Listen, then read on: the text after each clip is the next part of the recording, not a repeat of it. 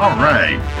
Welcome, ladies and gentlemen, to another exciting installment of Under the Dome. I'm your host, Alan Ulrich, with my sidekick here, Mr. Sean Williams. How you doing tonight, Sean?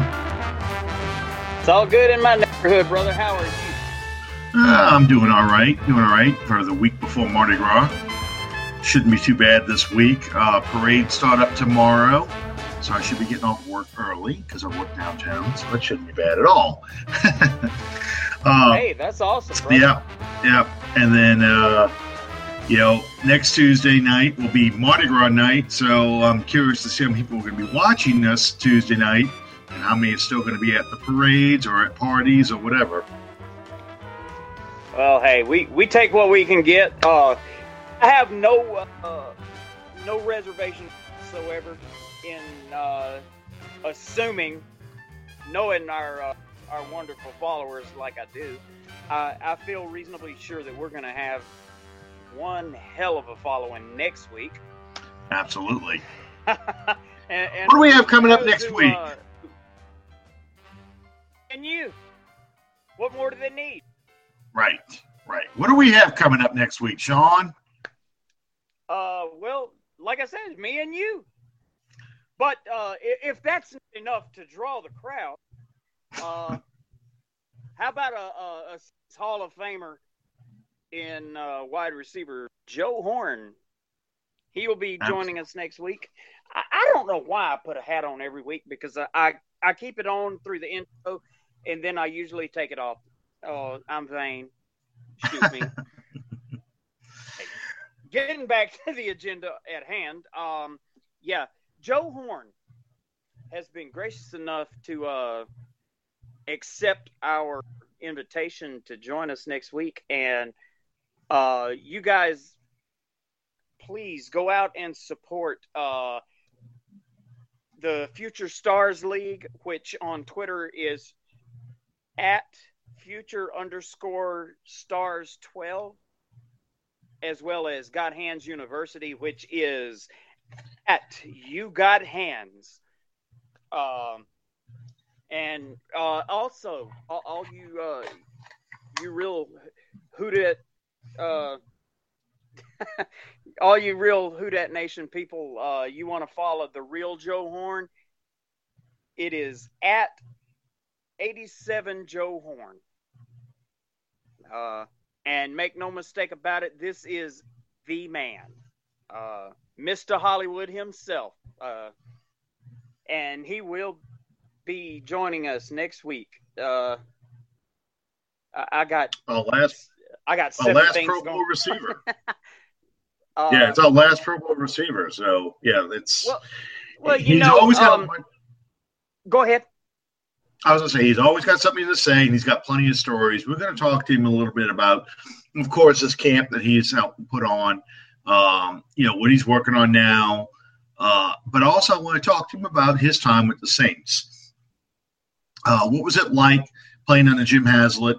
I want to ask him questions about the end of that 2002 season where we had to win one game and we missed the playoffs. One game to go to the playoffs. We ended up missing the playoffs by losing those last three. The Katrina year, the year we came back in 2006. So there's lots of questions I'm hoping to get a chance to ask Joe. I know he likes to talk, and he's going to kind of run this show for us. So, which is no big deal. This show is really about the fans, and Joe's got a lot of stories to share. So, Well, I think that we're really, really fortunate in the fact that, by his own admission, Joe doesn't do a lot of interviews. It's so him making time for us, I think that's really I don't know the word I'm searching for here. Special, very special. Very honored. It's something I'd love to get. I'd love to get more Saints players on because I'd love to have the fans hear from the players themselves what it was like to be a Saints player. Because, if you're like me, especially when you were a kid, you watched the Saints play, you always wanted to be a professional football player and to play in the dome. I mean, I've been in the dome. Wow. I've been in the dome on the field. I stood at the 50-yard line, kind of looked up and looked around at at the stadium, and just imagining, 70,000 fans screaming, and just the sheer adrenaline of what that must have been like to have something happen, to get a sack, to score a touchdown, to make a big play. Yeah. What that was like to look up and see 70,000 people on their feet screaming.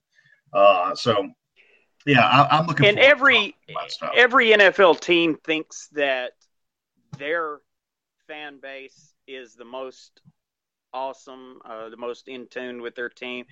But we all know that there ain't nothing like the Who Dat Nation when it comes to being on the level with their players. And, all those other people, they got the right to be wrong and the right to be misguided. But anyway, really quickly, we want to. No, go ahead. You getting ready to say? Go ahead. No, you getting ready to say sponsors and everything? Yeah, I was going to pay the bills real quick. We want to thank Fan First Productions for sponsoring our show, along with the C3 Networks. You guys check out the Carolina Cat Chronicles when you have a chance. These guys are really good at what they do, despite the fact that they're with the Carolina Panthers. We love them anyway.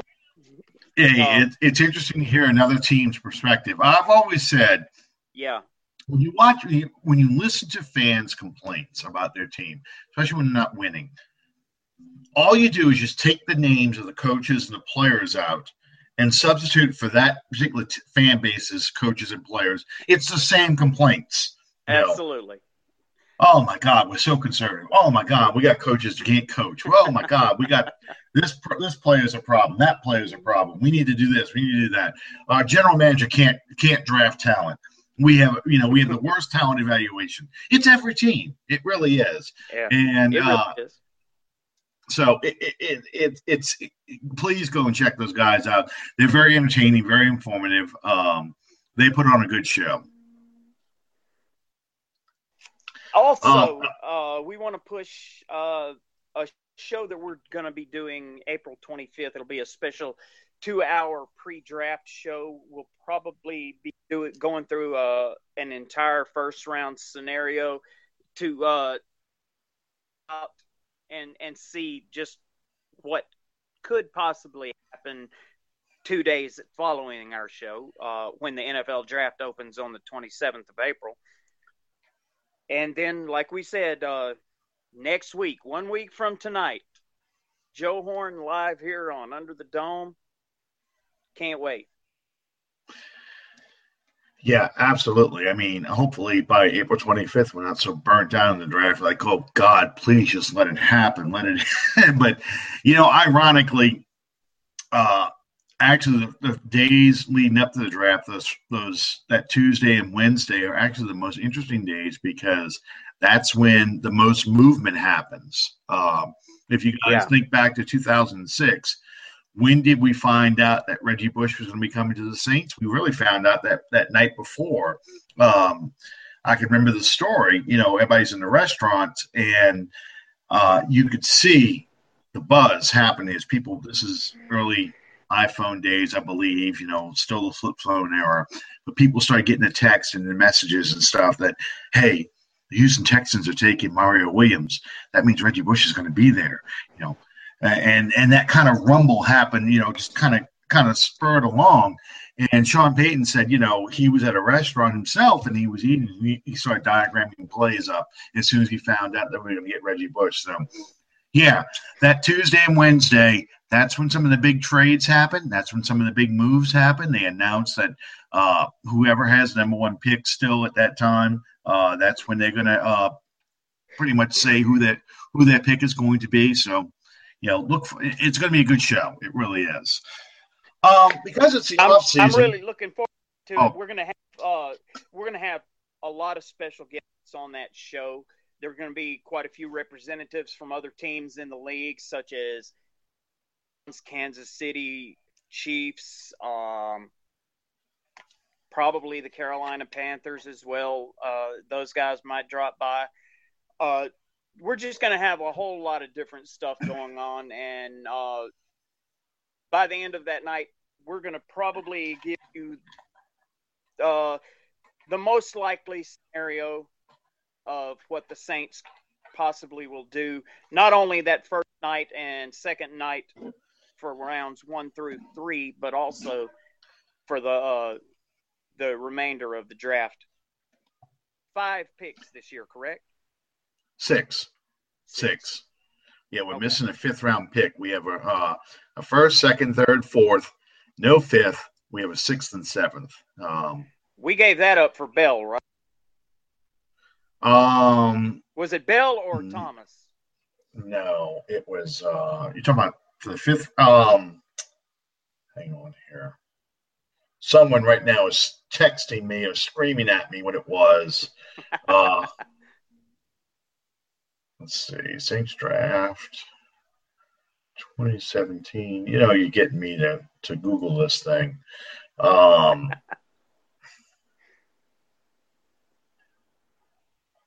I'll find it. Well, let's go ahead and get started on the show itself because we here we go. That's what I wanted.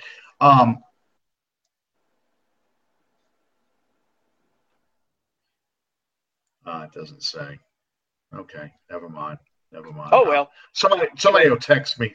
Somebody will text me in a second because I thought where is Matt? We did trade it away to move up, but I think it was to get Onyemata, but I'm not positive.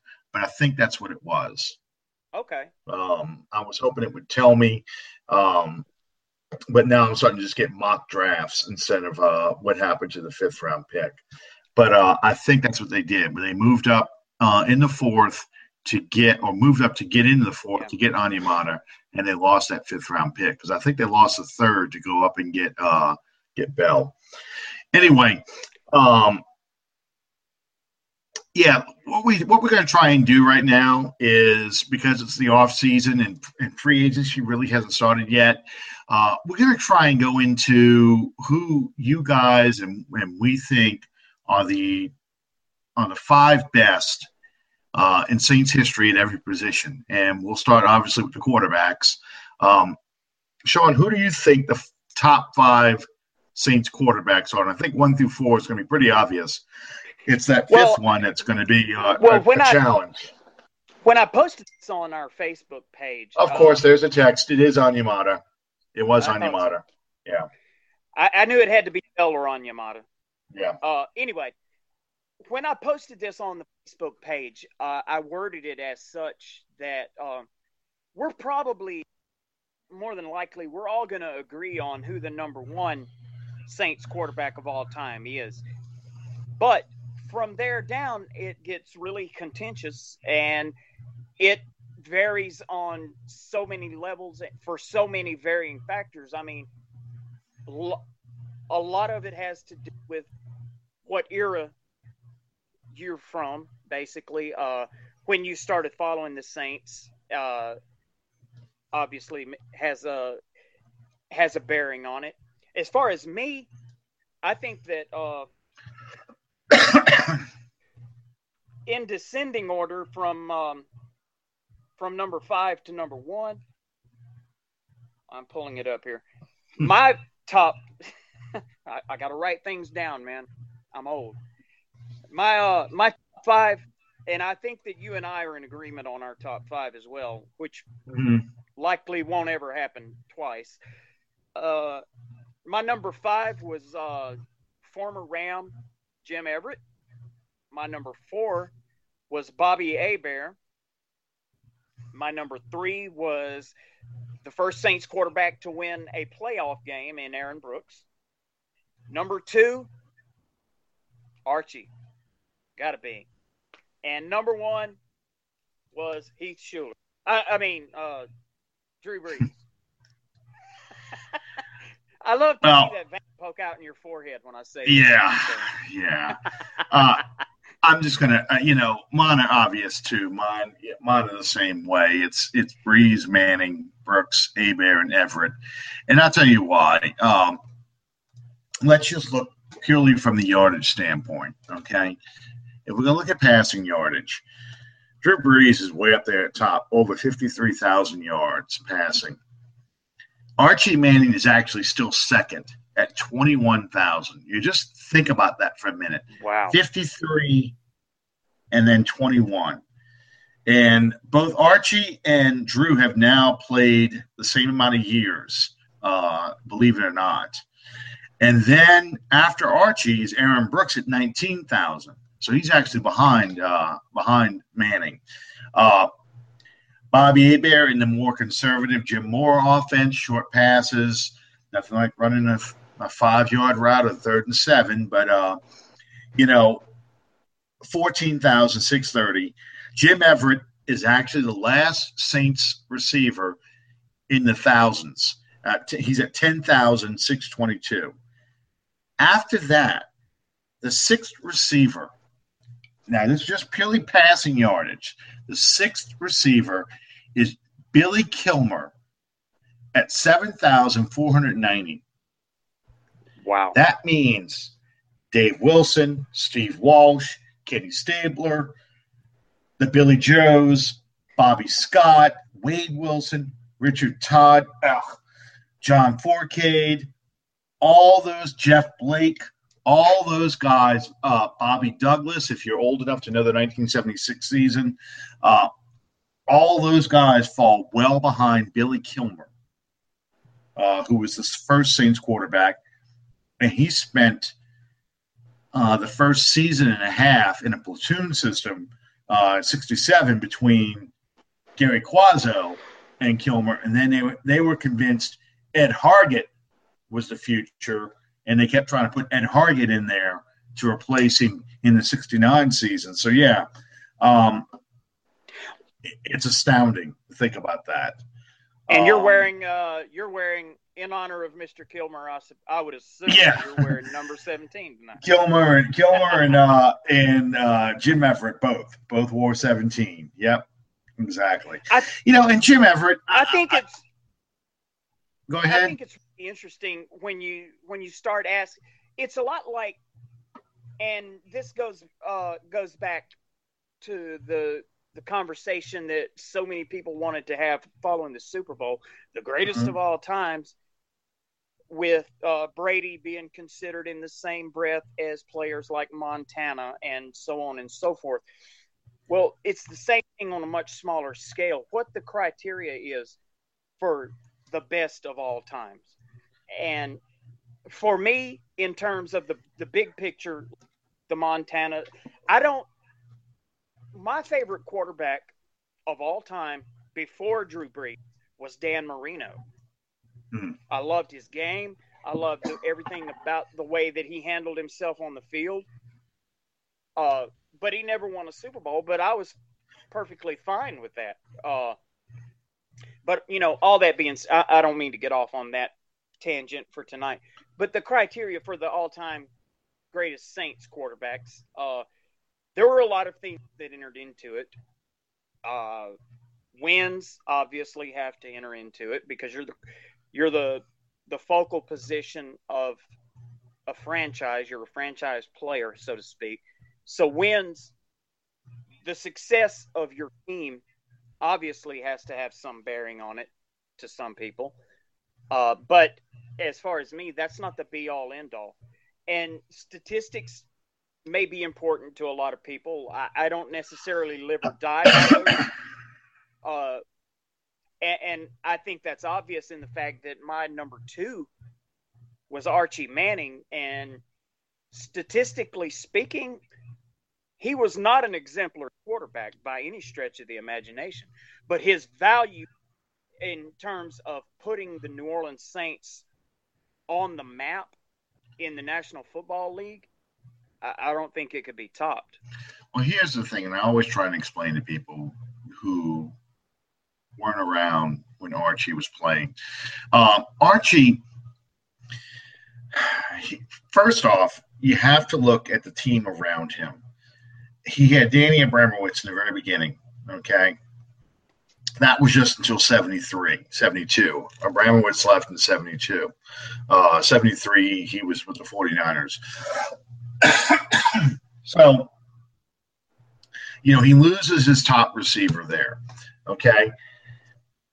76, he's gone for the whole year because of shoulder and elbow injuries and so forth. He also played with J.D. Roberts was his coach from 71 to 73. J.D. Roberts gets fired in the beginning of the 73 season after the last preseason game. So John North takes over. So from 73 to 75, John North is the head coach. I could be off by a year. I have to go back and look for sure, but I'm almost positive that's the case. But John North's the head coach. Then he gets Hank Stram, 76, 77. Then he gets Dick Nolan, 78, 79, and 80. Dick Nolan gets fired midway through the 80 season. He has Bum Phillips, 81, 82. Manning gets traded. So, the team, the coaches, different offenses, different offensive coordinators. It's a revolving door around Archie. So you have to take that into consideration, because how much growth and development is the player going to get if he's constantly getting new coaches, new teammates, new offensive schemes he has to learn. And then here's the other thing I always talk about when you look at his statistics. You've got to remember the era that Archie played from 71 to 78 is what football historians call the dead ball era, where you didn't throw the ball a whole lot. Everything was built around the running game. So Archie was actually running more than he was passing in a lot of these games. They ran the college option a lot of times, which was one of the reasons why he was hurt in 76. Because he was getting the crap beat out of him. He didn't have a very good offensive line. You had terrible drafting. It's just so much. But then when Hank Stram comes and he gets Chuck Muncie and Tony Galbraith in 76, in 78, they bring in Wes Chandler. They bring in Ike Harris. They bring in Conrad Dobler as a guard. You start putting together Emmanuel Sanders as an offensive guard. You give him Henry Childs, the tight end. You start putting the pieces around Archie to make him a good quarterback. And suddenly now Archie starts looking a lot better. Then you lose some of the pass interference rules, so you can start putting the ball in the air more. And you've got receivers that can go down the field and go get it. That doesn't mean he was a perfect quarterback. He made a lot of mistakes, especially if you watch some of the footage. You can almost see it in this picture here.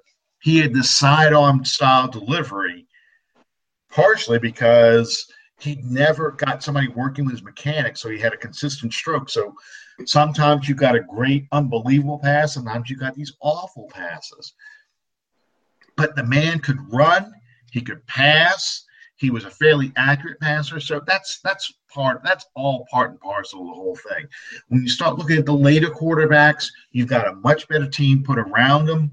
You've got a much better system, consistent system put around them. So, if Drew Brees had to deal with new head coaches every 2 years and new offensive systems, or they were asking him to do things he couldn't do, and he was being put behind terrible offensive lines, it's not to say, oh, poor Drew kind of thing, but I don't think Drew would be nearly as good as he is if he had to go through the same things Archie went through. And I think that one facet of this, and anytime you compare eras, players from this era to players of this era, I think something that gets lost in that translation is the fact of, and especially when you're trying to compare a Archie Manning with a Drew Brees, a lot of the newer fans don't particularly understand is just exactly how different the game itself is now as compared to when Archie played. Yeah. As you alluded to, the pass interference penalties are so much different now than they were then. I mean, back then, as long as you didn't draw blood, it wasn't really completely a flag. There was no such thing as instant replay review, and all of that never was a part of the game then.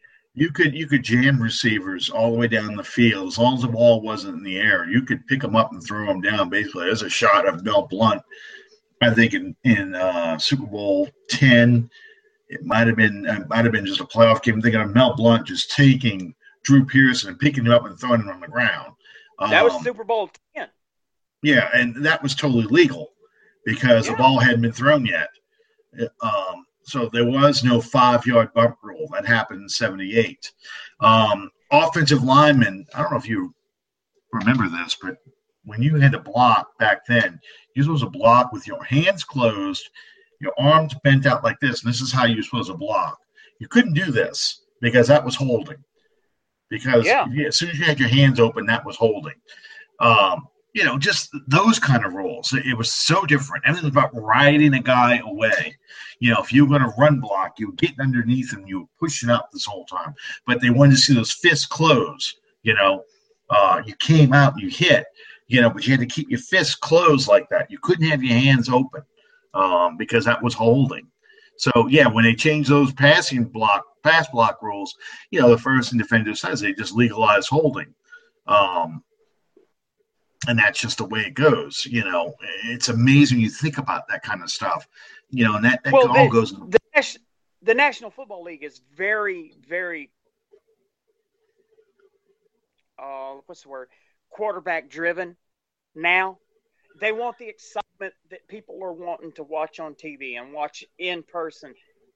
So they're going to clear the way for so much more to be allowable. So the quarterback, rather than do a pedestrian 100 and some odd yards passing a game, they want the 300, 400 yards passing a game, the 4 and 5 touchdowns. It's not as exciting for the audience now. I've got Super Bowl 3 on videotape, and I've got Super Bowl, when NFL Network rebroadcast it. And I've seen on YouTube Super Bowl 8 and Super Bowl 9. And quite frankly, compared to today's game, those games are incredibly boring. Even though they're full of Hall of Fame players.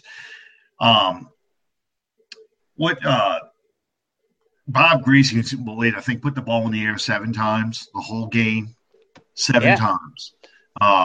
Completed 6 passes, but 7 times. My wife and I went to supper at Chili's a few years ago, and I don't know exactly when it was or exactly why it was, but as we were sitting there, I want to say it was the NFL Network that they had tuned in on the TV, and they were showing Super Bowl 3 with Joe Namath. Yeah. And I'm sitting there watching it, and I'm going, this has got to be the most boring thing that I have ever seen in my life. Because it was like, Joe Willie, throw a pass. Okay, we're going to run it over here. We're going to run it over here. Joe Willie, throw a pass. We're going to run it over here. We're going to run it over here. And then the third time, they messed up. They run over here and then run over here. And I'm like, Jesus. I mean, I used to have on DVR, but it's gone now. The Hail Mary playoff game between the Vikings and the Cowboys, where Roger Staubach throws the Hail Mary to Drew Pearson in 75. And I was just amazed. 3rd and 7, they're running a draw play, and that was like expected. Not put the ball in the air. No, we're not going to put the ball in the air. We're going to run the ball and play field position the whole time. And that's why the rules were changed, because, you were ending up with games 16-6, 14-7. There's a 77 Rams Saints game. It's 14-7. They're, 10-3. Those games are not uncommon. Scoring a lot of points was a 28, you break the 28-point barrier. That was a high-scoring game in those days. And you didn't realize it at the time because that's just how the game was played. But when you look at today, it's just so different.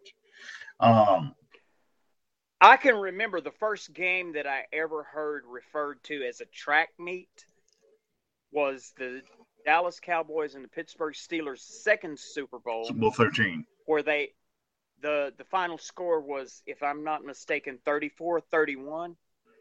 Yeah. Yeah, 34, 35, 31. Yeah. The news report that night referred to it as a track meet. And I often remember that now when we look back in terms of looking at the game then through the eyes of what the league is now. And it's really weird.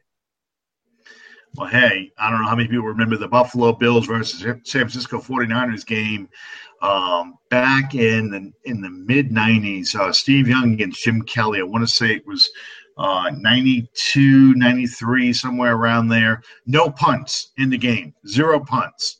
And that was a historic moment. That was the first time ever they went. Yeah, it was a historic moment.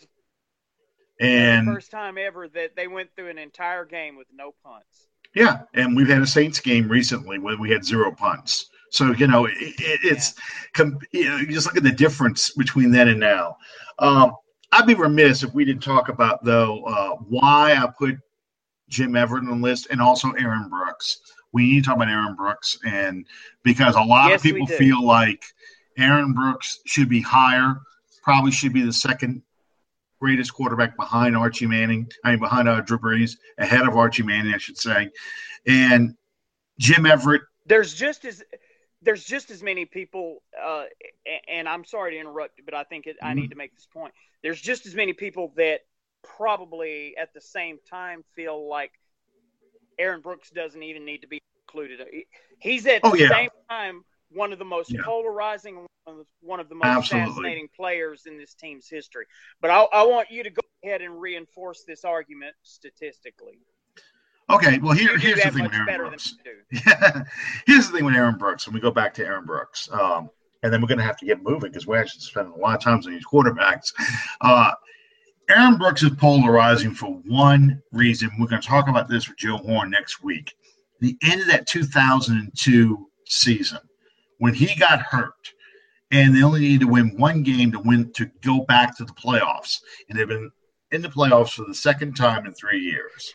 Okay, the end of the 2001 season, we lost 3 games straight, and in a horrible fashion. And that was a season where, we just won our first playoff game. We figured, okay, everybody's healthy. We'll get going. We should be able to go back to the playoffs. It didn't happen. And there was a lot of turmoil in the locker room. That was the Willie Roaf issue. That was when Willie Roaf got hurt. And then you had the locker room thing with his wife and everything else. The defense wasn't as good as it was the year before. And Ricky Williams and Deuce McAllister did not get along. So, you had a lot of turmoil there. And they thought they cleared up a lot of that in the 2002 season. And here, Aaron Brooks gets hurt in that Tampa game. He hurts his shoulder. He was having a pretty good year at that point, and he gets hurt. Jake Delhomme comes in, finishes that game, throws a critical pass to Joe Horn for a first down.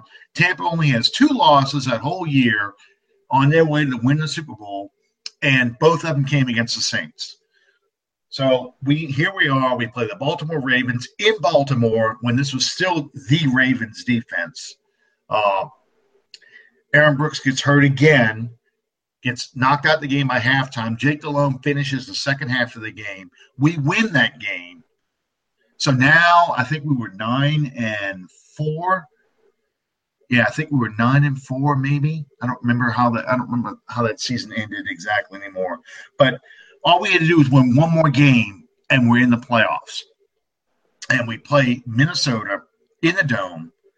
The only time the Saints ever wore the gold jerseys, the black pants. Deuce has a great game, an incredible game. Aaron Brooks looked pretty good for about 3.5 quarters. And then you start seeing the arm trouble. He was having a hard time completing passes, and the defense just completely fell apart. I was in the end zone when I saw, the fumble snap by Dante Culpepper on the. It was fourth down, I think. They had to go for a touchdown to win the game. A field goal would have tied it. Minnesota was terrible. Mike Tice was the head coach, and he just said, what the hell? We're not going anywhere. We're going to go for it. And if we get it, we get it. We don't, we don't. Well, of course, they get it. Okay? They win that game. The next week, they go to play Cincinnati in the ugliest, most horrible game in the world. Aaron Brooks, after about 2 series, can't throw the ball well anymore. The Saints lose that game. Jake Delhomme still doesn't come in. So then we finish up against Carolina, a terrible Carolina team. Rodney Peete, I think, was the quarterback. And Brooks can't even complete a series without the arm strength disappearing. I think Jake Reed came back that year for the end of that game. But there was one play where he's got a wide open receiver in the end zone. It's about a 20-yard pass for him to throw that ball. And I'm watching it. I can see he's open. And Brooks looks his way and pulls it down and tries to throw it underneath. And they have to set up for a field goal. They don't get the touchdown. And they lose the game. So they lost the last 3 games. They made the playoffs. The next day, they announced that Brooks has shoulder surgery. So fans are livid. They are livid. So I think that's when it started to turn against Aaron Brooks, because then the next year in 2003, he has a pretty good year, but you start hearing things about he's upset that he wasn't named to the Pro Bowl. He doesn't want to throw a pass at the end of the half, before the end of a half, because it's going to mess up his stats, a Hail Mary pass. These kind of things start coming out. And then 2004, it's the backwards pass and the things. And all that stuff, the smiling after interceptions, all that stuff just builds up and builds up. So they're mad at Hazlitt for not putting Delhomme in to go to the playoffs. They're mad at Brooks because he was hurt. He should have taken himself out of the game. They're mad that the Saints aren't going to the playoffs, and they look worse and worse each year because we're drafting badly. We're signing horrible free agents. Sound familiar? All these things are going on. Yeah, so people are pissed. And I think that's what really turned people against Aaron Brooks more than anything else. So when you throw the stats at people, they're like, but he didn't win. He never won. He won in 2000. That was it. And that's what got people.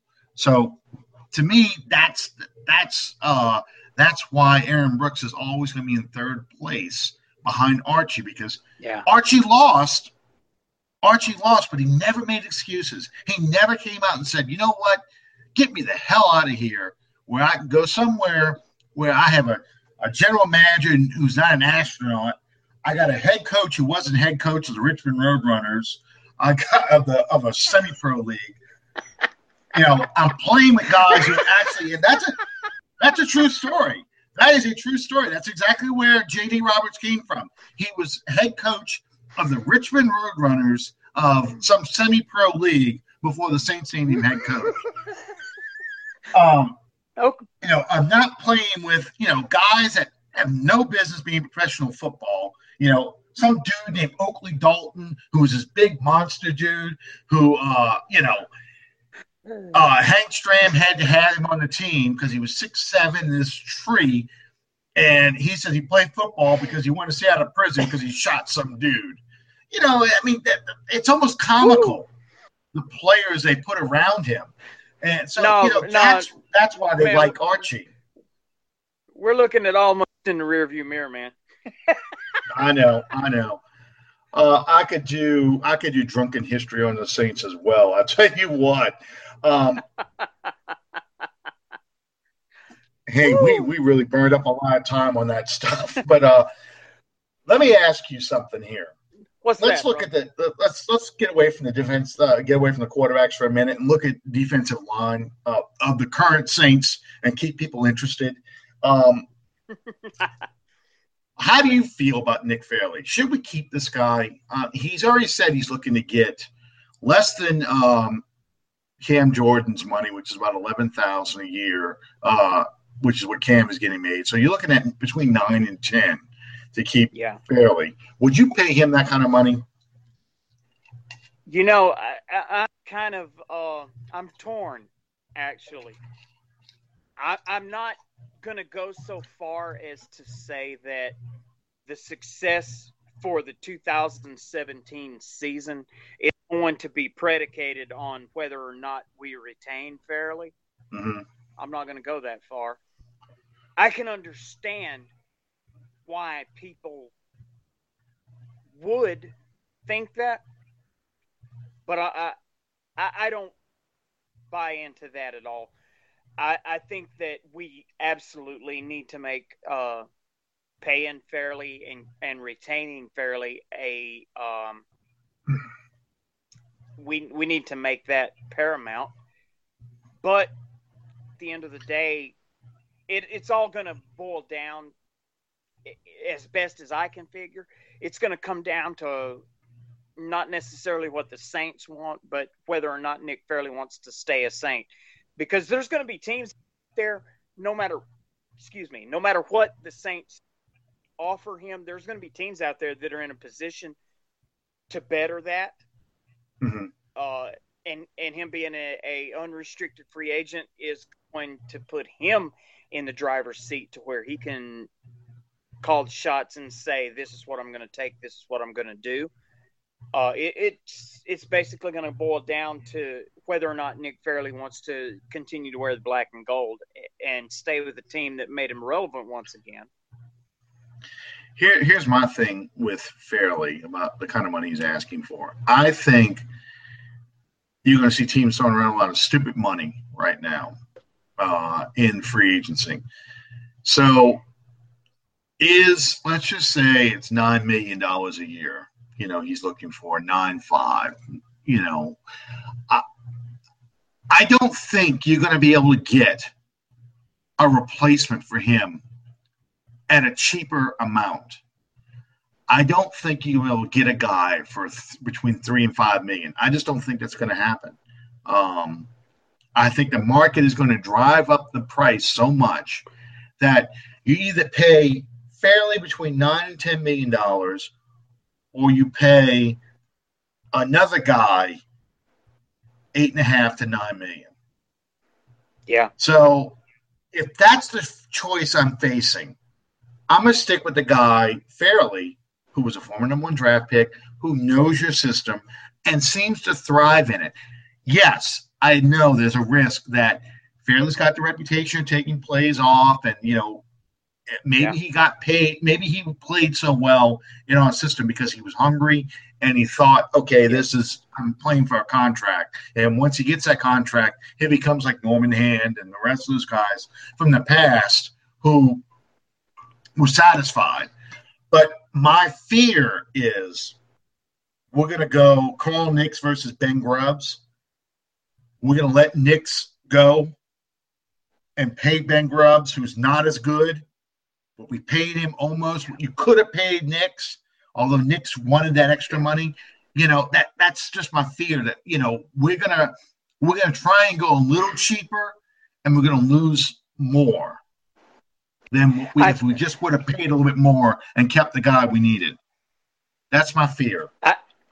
Well, there's a lot of talk going on at this point in time from people that are supposedly in the know, talking about how if the Saints pick up an edge rusher in free agency, then that doesn't have to be the top. Let me ask you, Alan, would you consider the edge/defensive line position to be the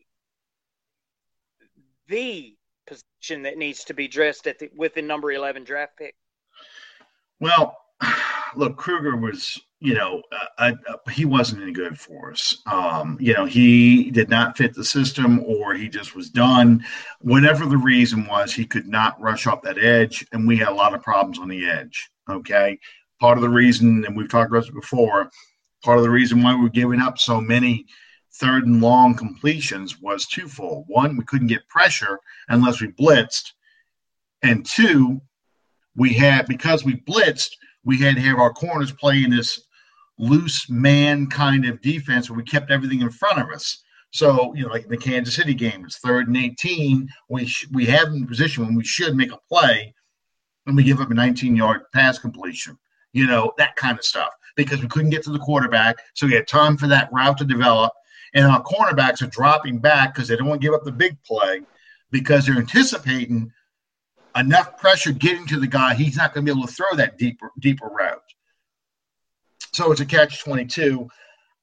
I think we need to address that position in the draft. I'd like to see it addressed at 11, but if the player that fits us is not there, you don't reach for a guy just because you have to have it. So let's say, for the sake of argument, I don't know, nobody drafts any offensive players in the first 10 picks. So, Barrett's gone, Solomon's gone, so you're looking at Taco Charlton at 11. We don't take Taco at 11. You don't take Taco, period, in the first round, but you don't take him at 11. So, then you start looking at Reuben Foster. You start looking at cornerbacks. You start thinking about, okay, who else is available? So my answer is yes, you do, but no, you don't reach. Okay.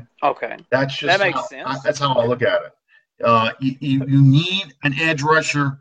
You need somebody who can both rush the passer and play the run, can stretch plays out, because that's what you need, that defensive lineman. You can't just have an undersized guy whose job is to rush the passer. You got to have somebody who can play all 3 downs and can stretch out plays when you try and break it to the outside, because that's what ate us up this past year is, plays, quick flare-out passes to the outside. Atlanta did that, quick pitches and so forth, stretching our defense out wide. So now all of a sudden the cutback lanes are open up because we start getting wider and wider in our formation, and you need somebody who can also rush the passer, so you don't have to blitz 6. You can rush 5, you can rush 4 and get to the quarterback. Absolutely. Who would you consider in terms of the defensive line, who would you consider to be the 2016 most valuable player? Here we go. This is going to set some people off. While I think Cam Jordan played at a Pro Bowl level and played unbelievably well, considering he had nothing on the other end, okay, I do think Nick Fairley was your MVP player. And I know people are like, what do you mean by that? Think about this. Your first-round draft choice breaks his leg in training camp. He's gone for the first 8 weeks of the season. Imagine what this defense would have been like those first 8 weeks if we would have had John Jenkins playing next to Tyler Davidson. Oh, my God, it would have been like Rob Ryan defense all over again, So as good as Cam Jordan played, I thought Nick Fairley was the MVP, because not only did he hold down the position, excel in those early games until Rankins came back. He and Rankins worked very well together in a tandem when you had to rush the passer. You did not have this huge drop-off. So that's probably playing a little bit into my attitude about whether or not we should sign him, because I'm like, really, Onyemata is too raw, and we had Jenkins in there before, and he was so bad, we had to get rid of him. And when we had Hicks before, Hakeem Hicks over there, Fairley played better than Hicks did when Hicks was a Saints player more consistently. Yeah. So that's my choice. I don't know about you. How do you feel? You can't ignore Cam Jordan's stats,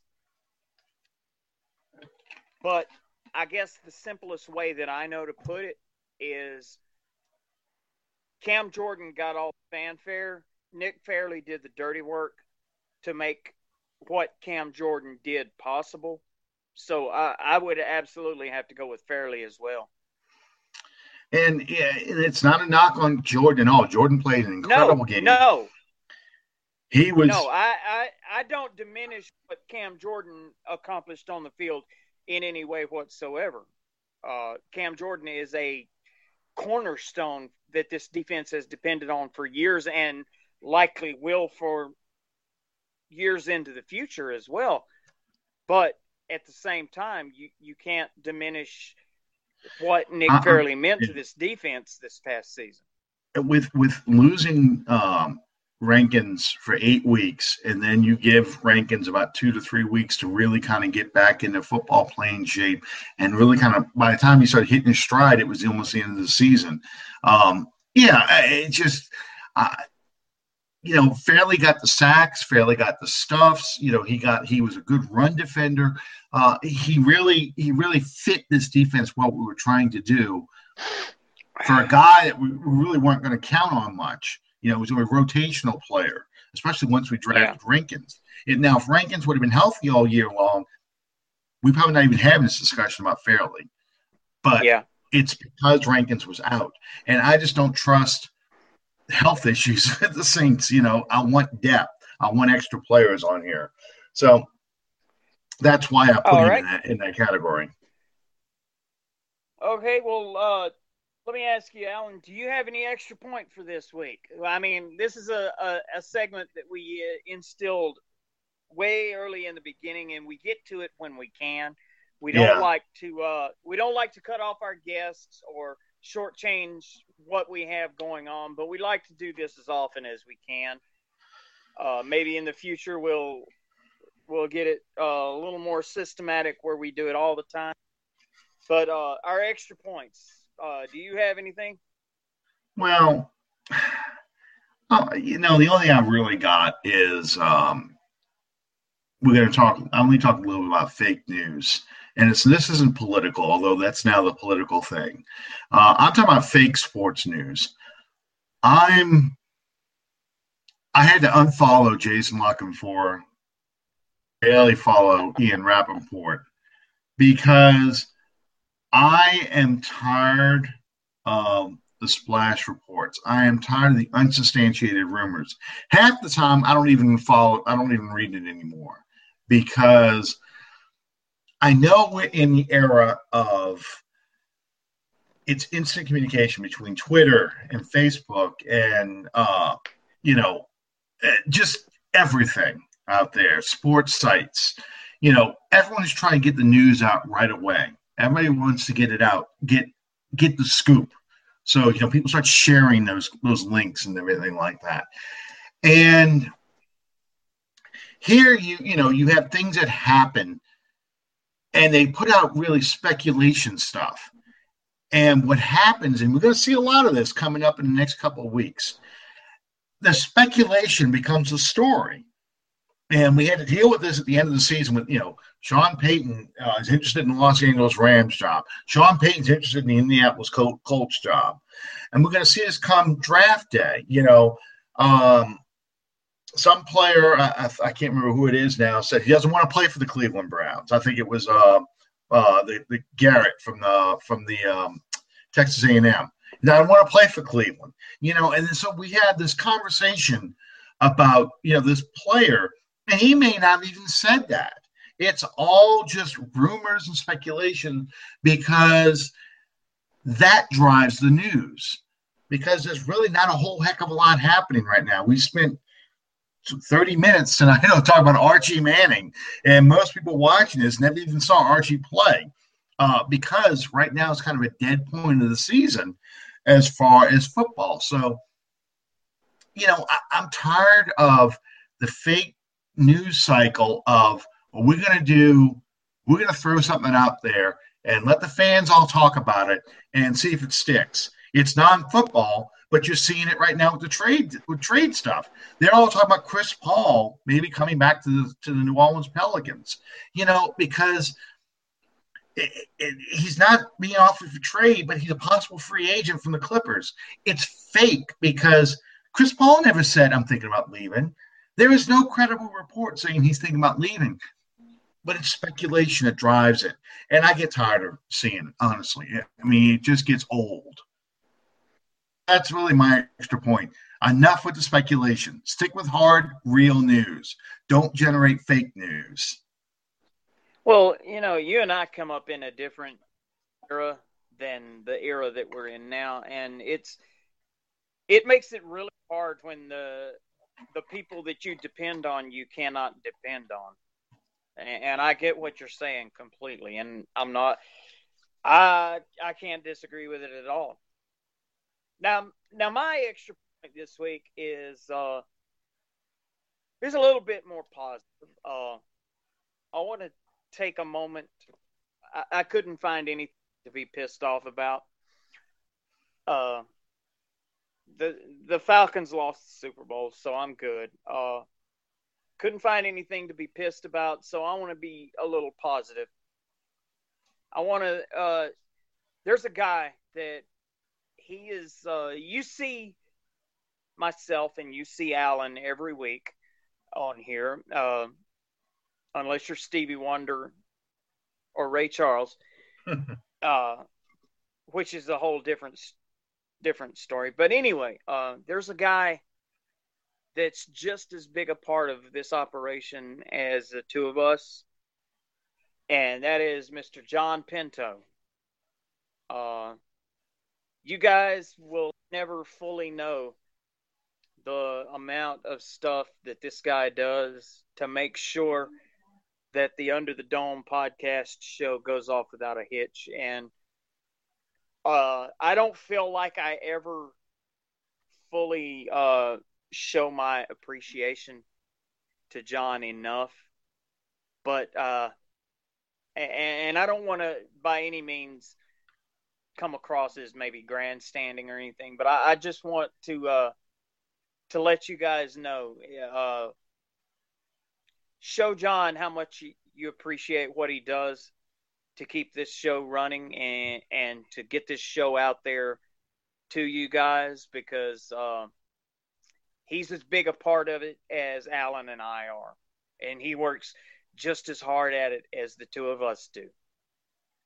So, John Pinto, salute you, brother. Thank you so much for everything that you do.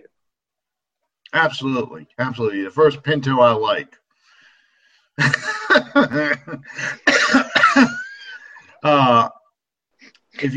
For some of y'all who may not know, Ford made a car called the Pinto in the 70s.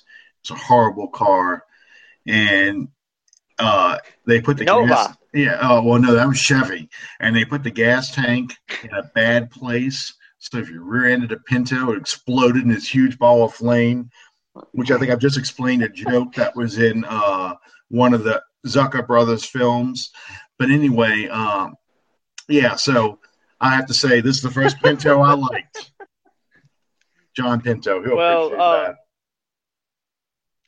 I couldn't think of a movie reference to use, which is the only thing that it probably would have made him appreciate it more. But John Pinto is on a mission from God. He'll appreciate that one. Okay, good enough. No. We want to remind everyone, 1 week from tonight, Mr. Hollywood, as the man himself, John Pinto, tweeted out this week, get your cell phones ready. Joe Horn's going to be in the house. Yeah. I got to go find that picture. I've got a picture where I met Joe Horn with Matthew, and Matthew is probably my son. He is probably 8, I think, maybe 7. Wow. Yeah, we took a picture together. Yeah, little bitty guy. Yeah, this.